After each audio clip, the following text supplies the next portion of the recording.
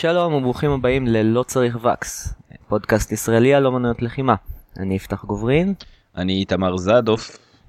התאריך הוא 2 לספטמבר 2015 והיום נדבר על קראטה. אז כמו הפרק על האייקידו שבו איתמר דיבר ואני שאלתי שאלות, אז עכשיו זה יהיה הפוך. אני אדבר ואיתמר ישאל שאלות. אז נתחיל מקראטה. יהיה פה הרבה סיפור היסטורי, כי צריך להבין איפה נמצאים מבחינת תקופות ומבחינת נאמר פוליטיקה אזורית, בשביל להבין מאיפה צמח הקראטה. אז אנחנו נתחיל נדלג קצת, נתחיל בערך בסביבות המאה ה-15, באי קטן שנקרא אוקינאווה, שהוא נמצא פחות או יותר בין טיואן ליפן. באותו זמן באוקינאווה, בשרשרת האיים שנקראת שרשרת איי ריוקיו, יש ממלכה עצמאית שנקראת באופן מפתיע ממלכת ריוקיו. הממלכה הקטנה הזאת נמצאת בין שתי מעצמות, מצד אחד סין, שהיא בעצם המרכז של אסיה באותה תקופה, מבחינה תרבותית, כלכלית, צבאית וכל דבר אחר, ומצד שני יפן, שנמצאת בתקופה מאוד סוערת, תקופת המדינות הלוחמות, זאת אומרת הרבה מלחמות פנימיות בין warlords שונים, מצביעים שונים, והמדינה והממלכה הזאת, ממלכת ריוקיו, היא בעצם ממלכת סוחרים שנמצאת באמצע. עכשיו, באותה תקופה הצורה שסין עבדה על ידי מתן חסות למדינות אחרות או לממלכות אחרות. זאת אומרת, פחות הם התעסקו בכיבושים נטו ושליטה על עמים אחרים, אלא יצרו קשר של סין כמדינת העל, כממלכת העל עם הקיסר, ומדינות לוויין שהן תחת מין מדינות וסליות כאלה.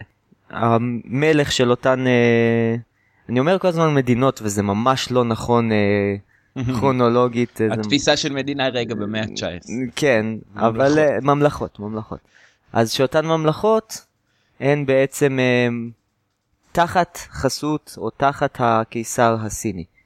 שמה שזה אומר מבחינה פרקטית זה שיש משלחות שאותן ממלכות שולחות לסין, עם נגיד אוצרות של אותן ממלכות, דברים שיש להם, וגם כמובן משלחות תרבותיות ודברים כאלה, ובתמורה הם מקבלים א' את החסות של סין, וב' טכנולוגיה ומוצרים ותרבות ודברים אחרים. all in all עסקה די שווה לשני הצדדים. האמת שבהרבה מקרים לדעתי יותר למדינות הווסליות אפילו. כן, יש סיפורים שסין הייתה על סף שפיטות רגל, כי הם היו צריכים להחזיר מתנות יותר גדולות ממה שקיבלו, ויש סיפורים כאלה. כן. אז עכשיו יפן לא היו מוכנים להיות מדינה וסלית מאיזשהו שלב, ולהם היה את הקיסר משלהם, והם ראו את עצמם כשווים לסינים. זו לא הייתה תחושה הדדית. אבל בכל אופן לא היה עימות ישיר ביניהם, אבל גם היחסים מצד שני לא היו נפלאים. ממלכת ריוקיו ניצלה את זה ובאמת התעשרה בזכות כל המסחר, ובחלק מהקשרים עם סין הגיעו גם משפחות סיניות שהתיישבו באוקינאווה, נקראות 36 המשפחות. כנראה זה לא באמת 36, אלא איזה מספר טיפולוגי כזה. שבאמת הם היו אנשי תרבות, אנשי בירוקרטיה, וגם היו ביניהם אנשי אומנויות לחימה. זאת אומרת, הייתה השפעה מאוד מוקדמת של אותן משלחות שהביאו המון דברים, בין היתר גם אומנויות לחימה. זאת אומרת, קונג פו לסוגיו, בעיקר קונג פו דרומי. אוקיי, נמשיך טיפה בהיסטוריה. ב-1600 יפן התאחדה, נגמרו המלחמות ושלטון אדו התחיל, או שלטון טוקוגאווה, ליתר דיוק. אני לא אכנס לפוליטיקה, אבל ב-1609 ההאן, או האן זה יחידה פאודלית. כן, יפה. היחידה הפאודלית הדרומית, או בקיצור האן, שנקראת סאצומה, כבשה את ממלכת ריוקיו. כבשה אותה, אבל היא בעצם השאירה אותה על כנה. זאת אומרת, השאירה אותה סוג של אוטונומית, רק עם חובת תשלום מיסים לסאצומה. אני רוצה להעיר הערת ביניים, שריוקיו בכל התקופה הזו היה מקום ששולחים אנשים לגלות. זה המעין אי השדים של כל מיני אויבים פוליטיים, אנשים מאוד מפורסמים בהיסטוריה היפנית הוגלו לריוקיו לתקופות. כן, אני לא מכיר את זה. סייגו טקמורי היה תקופה בריוקיו, היה עוד אחד קובוטה קידו, משש כזה, גם היה. אבל זה יותר מאוחר, סייגו טקמורי. כן, אבל זה תקופת אדו, לקראת הסוף. הם נשלחו, אתה בטוח של אדו? לא, לאדו, לריוקיו? כן, שנייה, אני בודק את זה. אז עכשיו אני רואה, זה לריוקיו, לחלק משרשרת ריוקיו, אבל זה לא היה באותה תקופה חלק מממלכת ריוקיו. אוקיי. זה היה האי הצפוני ביותר בשרשרת של האיים, שהוא קרוב לקגושימה של היום, סאצומה של אז, ובאותה תקופה הוא לא היה שייך כאילו לממלכה, לממלכת ריוקיו, אז כנראה לשם באמת הגלו אנשים.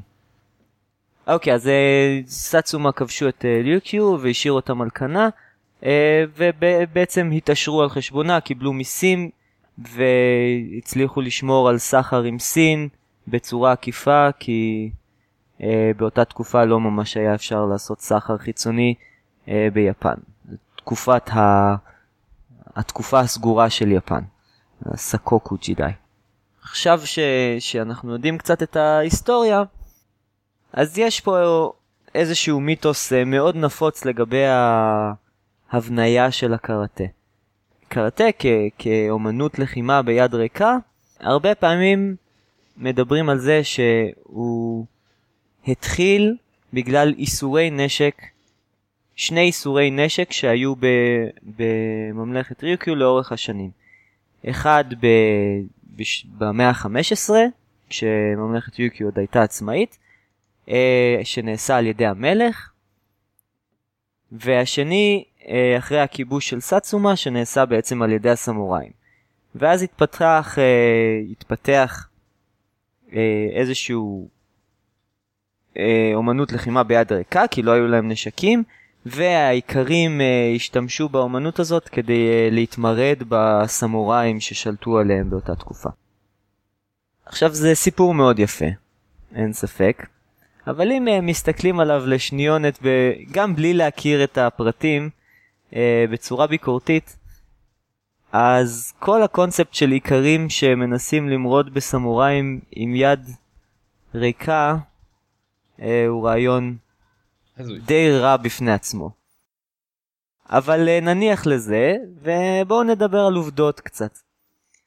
דבר ראשון, איסור הנשק הראשון, שנעשה על ידי המלך במאה ה-15, אז הטעות של זה קרתה בגלל איזה תרגום לא נכון של איזשהו annals כאלה, איזשהם רשומות, שמהם יודעים הרבה מההיסטוריה של ממלכת ריוקיו, שמה שכתוב ברשומות שהמלך ריכז את כל כלי הנשק.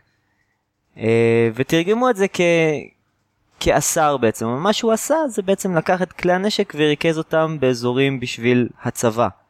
זאת אומרת, ריכוז צבאי ומשהו שהגיוני לעשות. יחד עם זה, האיסור השני נובע באמת, היה איזה שהם איסורי ייבוא ומחירה, או כאמור ממלכת ריוקיו הייתה ממלכה של מסחר, אז אחרי הכיבוש היו איזה שהם איסורים על מסחר בנשק, אבל לא היה איסור על נשיאת נשק.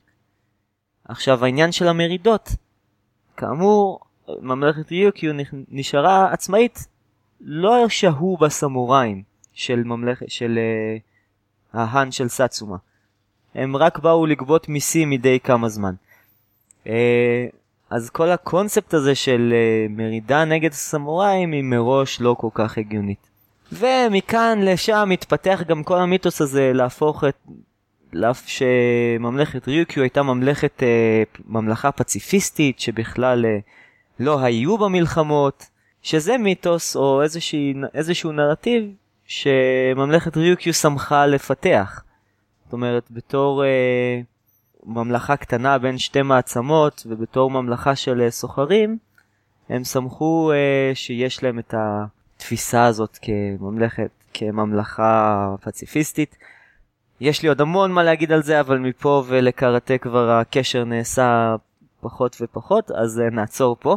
אז בואו נמחוק את כל המרידות עיקרים וזה מהנרטיב המוכר לכולנו, כי הוא פשוט לא נכון, ונשאר במה שקיים. זאת אומרת, היה השפעות סיניות שהגיעו למעמד הגבוה דווקא, כי בכל זאת מי שהתעסק עם הסינים זה לא העיקרים, בכלל לעיקרים מתי יש להם בדיוק זמן להתאמן באומנויות לחימה, אם אפשר לשאול. זה היה אחד מעיסוקי האצולה של ממלכת ריוקיו, וזה התפתח במהלך השנים, כשבמאה ה-19 זה התחיל קצת יותר להיפתח. זאת אומרת, במאה ה-19, אחרי רסטורציה של מייג'י, שקרתה ביפן, ב-1868, זה השפיע גם על אוקינאווה, ואוקינאווה הפכה כמה שנים מאוחר יותר פשוט לפריפקצ'ר, למחוז ככל אחד ממחוזות יפן. ובעצם הממלכה עצמה התפרקה וזהו. אז עם התהליך הזה, הקראטה גם עבר נאמר מעמדות נמוכים יותר, ועדיין נלמד כאיזשהו משהו שהוא אוקינאווי עם מקורות סינים. זאת אומרת, עם השנים ההשפעה הסינית קצת דעכה, וההשפעה היפנית גדלה, אז נכנסו דברים מיפן, ונוצר איזשהו משהו אוקינאווי, שהוא הקראטה, שבהתחלה לא נקרא קראטה בכלל, הוא נקרא פשוט ט, או טי, או די, בביטוי אוקינאווי, שצמחו 3 זרמים מרכזיים, תומאליטה,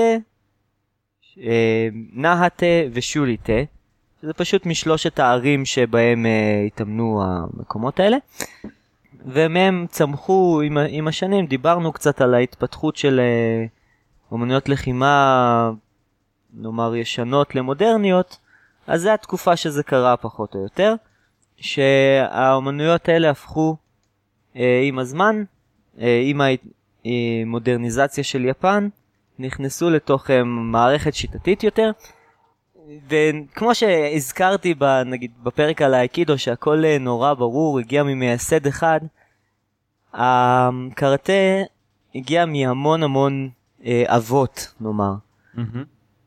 יש את החבר'ה היותר עתיקים, שממש עוד מתקופת ריוקיו, ואחר כך מתחילת מחוז אוקינאווה, שגם נסו לסין ללמוד, והביאו שיטות שונות, בעיקר באמת מאזור פוג'יאן, והסינים מצטער, אני בטוח שההיגוי שלי היה זוועה, אבל ככה זה. זאת אומרת, קונג פו דרומי, אם זה אגור, נמר, וכל מיני סוגים אחרים. עם הרצון של אוקינאווה להפוך ליותר יפנית, גם האומנויות לחימה הפכו ליותר יפניות. זאת אומרת, לקחו את הגי, את המדי קראטה, לקחו כדוגמה את המדים של ג'יגו לוקאנו, של הג'ודו. עם הזמן הם השתנו מעט, אבל הם במהותם נראים אותו דבר. שיטת הדנים, הקיו דן נכנסה לעניינים.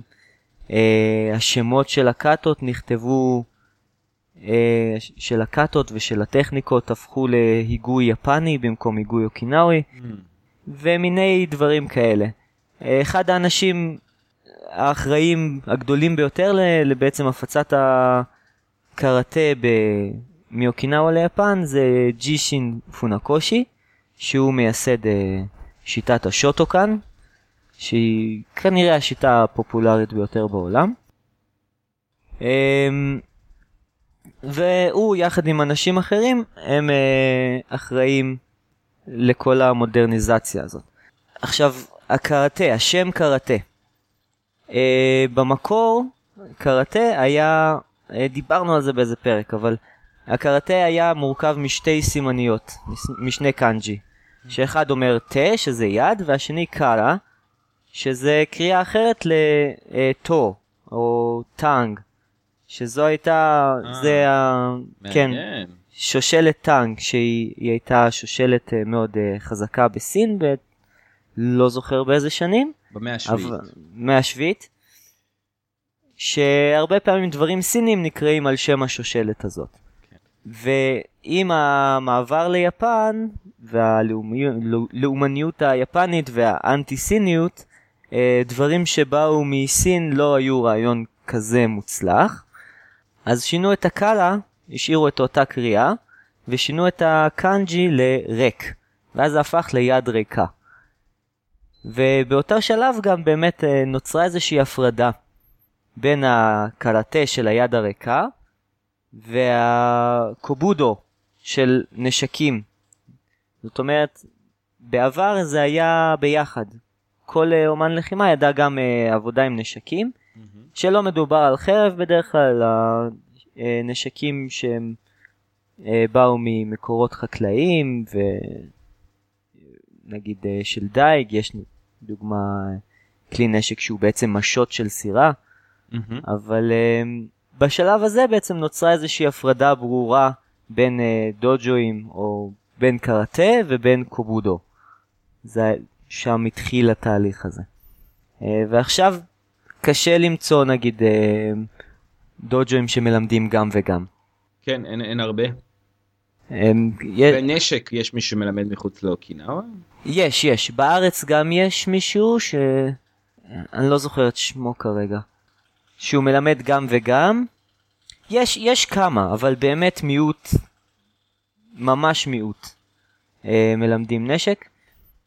אגב, סברה אחת ששמעתי שמצא חן בעיניי ללמה בעצם נוצרה ההפרדה הזאת, כי ללמד נשקים זה הרבה פחות כלכלי.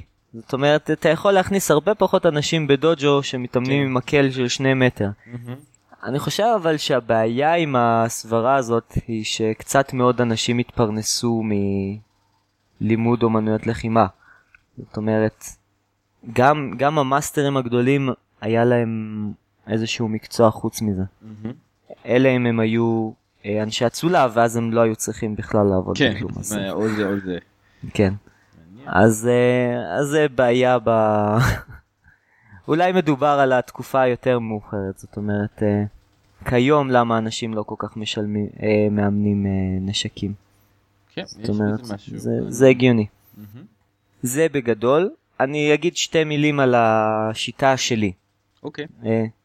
עכשיו, השיטה שאני מתאמן בה נקראת גוג'ו-ריו, שהפירוש שלה זה אסכולת הרך והקשה, שהיא צמחה בעצם מקנריו היגאונה סנסei. הוא היה מי שהביא את הבסיס אליה.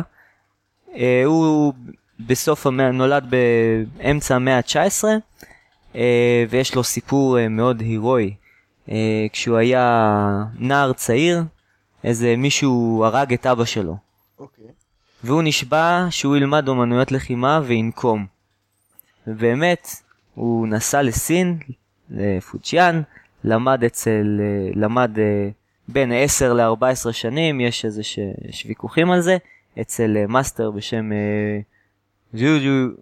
יודו-קו,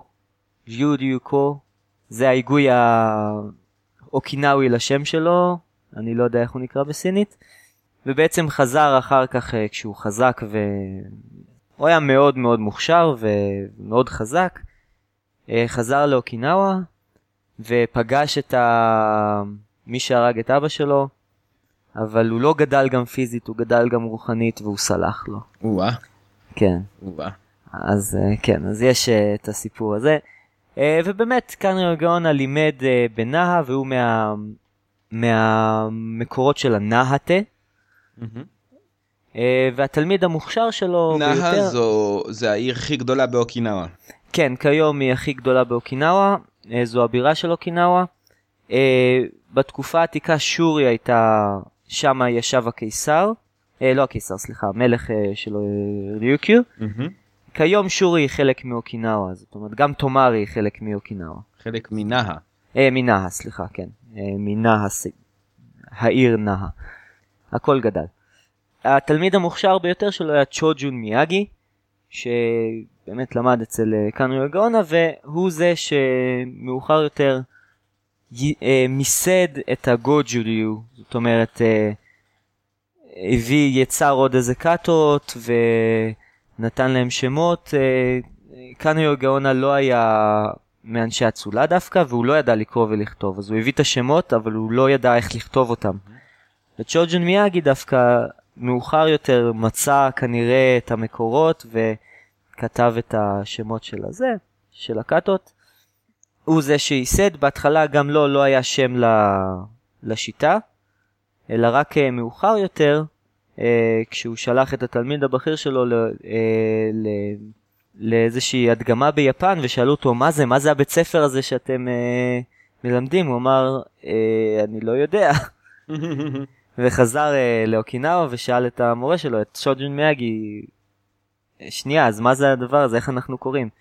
אז צ'וג'ון מיאגי חשב על זה, ולקח קטע מתוך איזשהו פואמה, שהיא חלק מהבובישי, שהבובישי זה מין התנ"ך של הקראטה שהגיע מסין.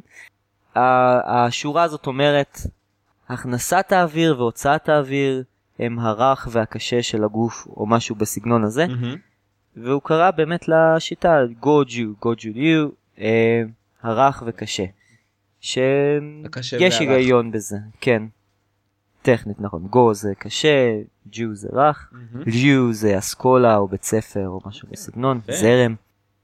מעניין מאוד, השכלתי. אני שמח. ובאמת השיטה הזאת היא מתאפיינת בתנועות שמצד אחד מאוד יכולות להיות קשות, הרבה חישול חיצוני, ומצד שני הרבה תנועות שהן מעגליות וזורמות ויותר רכות כביכול, ויחד עם זה איזשהו חישול פנימי, עבודה עם הרבה נשימה וסינכרוניזציה בין הנשימה והתנועה. ונראה לי שזהו. יפה מאוד, יפה מאוד. אתה יודע, אני שמעתי איפשהו שמועה שאחד ממייסדי הקראטה היה קוריאני. זה משהו שהיפנים ניסו להסתיר. זה בהחלט ייתכן, זאת אומרת, יכול להיות שחלק מ-36 המשפחות הסיניות האלה, חלקם באו מקוריאה. כן, למרות שאם מסתכלים על מרחק גיאוגרפי, יותר סביר שהם כן הגיעו מסין. כי קוריאה קרובה אמנם ליפן עצמה, אבל פחות קרובה לאוקינאווה. אבל בהחלט ייתכן. אבל אסור להגיד את זה בקול. אוקיי. טוב, אז יפה מאוד. נעבור לחדשות. חדשות ועדכונים, כן. יש לך משהו מעניין היום? האמת שכן. אני קצת מקדים את זמני, אבל קצת מוקדם, אבל בנובמבר, ב-23 של נובמבר למעשה הולך להיות כנס, חצי אקדמי וחצי הדגמות באוניברסיטת תל אביב. בנושא של אומנויות לחימה הולכים להגיע מלבד חוקרים ישראלים שהולכים להציג את מחקרם, הולכים להגיע גם מרצים מחול. אני אפרט בשמות קצת יותר לקראת נובמבר, אבל הכנס פתוח לקהל הרחב, אני אשמח אם תוכלו להגיע. זה נראה לי, אם אני לא טועה, זה הכנס הראשון מסוגו בארץ, כן, שמתעסק באומנויות לחימה. שכן. זה נושא שמתחיל ככה לאט לאט לעלות באקדמיה. וזהו, אני אעדכן לגבי עוד פרטים בהמשך, שגם לי יהיו. אוקיי, אני רק אתן מילה לכל סמינר או משהו שאתם מגיעים ושמעתם דרכנו, נשמח מאוד אם תזכירו את זה לאנשים שם, איך הגענו אליכם, או בכלל אם אתם חושבים שמישהו יאהב את מה שאנחנו מדברים עליו, מישהו שמתעניין באמנות לחימה, אנא, שתפו, כן. תפיצו, תמליצו. על העזרה. כן. עכשיו יש לנו עוד חדשה שהיא למרבה הצער מאוד לא משמחת, והיא נוגעת למאמן בשם עמית חכים, שהוא אשם באונס ותקיפה מינית של תלמידות שלו, וכחלק מעסקת טיעון הודה והורשע במעשים מגונים, בביצוע מעשים מגונים. כן. אין לי המון מה להגיד כמה זה נורא, זאת אומרת, באופן כללי זה דברים רעים, אבל עוד שמישהו מנצל גם את הסמכות וגם את האימונים ואת הכוח בשביל לעשות מעשים כאלה, זה נורא בעיניי. גם הרבה פעמים שומעים על העניין שאנשים כאלה גם חוזרים לאמן אחר כך, שזה לא... כן, גם במקרה הזה, בינתיים מותר לו לאמן, עד שלא יודע, יש עוד פרטים לסגור, אבל בינתיים הוא יכול להמשיך לאמן. כן. תחת פיקוח, עם עוד מאמן או משהו, אבל עדיין. כן, מאוד מאוד מדהים. עכשיו, תיזהרו אנשים, שימו לב, אם משהו נראה לכם חשוד, אם אתם שומעים שמועות, דברו. לא לשמור את זה. כן. זה חבל שאנשים ייפגעו, אנשים ונשים מן הסתם, ייפגעו בגלל דברים כאלה. רוב הגדול של אוכלוסיית או קהילת אומנויות הלחימה בארץ הם אנשים נפלאים, שלא יעלו על דעתם לעשות דברים כאלה, אבל תמיד צריך להיזהר. כן, כן. וגם, נכון. גם הרעיון שאתה... חשוב להרגיש בטוח, בטיחות זה הדבר הראשון. כן. אוקיי. טוב. החידה. חידה. אז הזכרתי את 36 המשפחות הסיניות שבאו לממלכת ריוקיו, והם התיישבו בכפר מסוים. אז מהו שם הכפר? ובונוס, יש באוקינאווה איזשהו גן, שגן מאוד יפה, גן סיני כזה, שעשו לכבודם, או לזכרם נאמר. אז איך הוא נקרא? אשמח לשמוע תשובות גם על החידה הזו וגם על החידה של תוכנית הקודמת. בהחלט. אז זהו, נראה לי שסיימנו. כן, כן.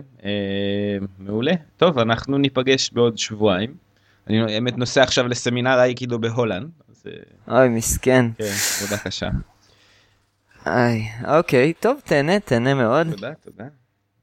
ובאמת נתראה. כן, בתוכנית הבאה בתקווה כבר יהיה הרעיון המובטח עם זאב ארליך סנסי שידבר איתנו. בעזרת השם, כמו שאומרים בירושלים. כן. אוקיי, אחלה. אז יאללה, ביי ביי. תמשיכו להתאמן. לתשובות, שאלות, בקשות ולכל סיבה אחרת, אפשר לפנות אלינו בדף הפייסבוק, לא צריך פקס, או באימייל no.wax.needed@gmail.com no.wax.needed@gmail.com. כמו כן, ניתן ורצוי להשאיר תגובות באתר אייקאסט, וכמובן גם בדף הפייסבוק.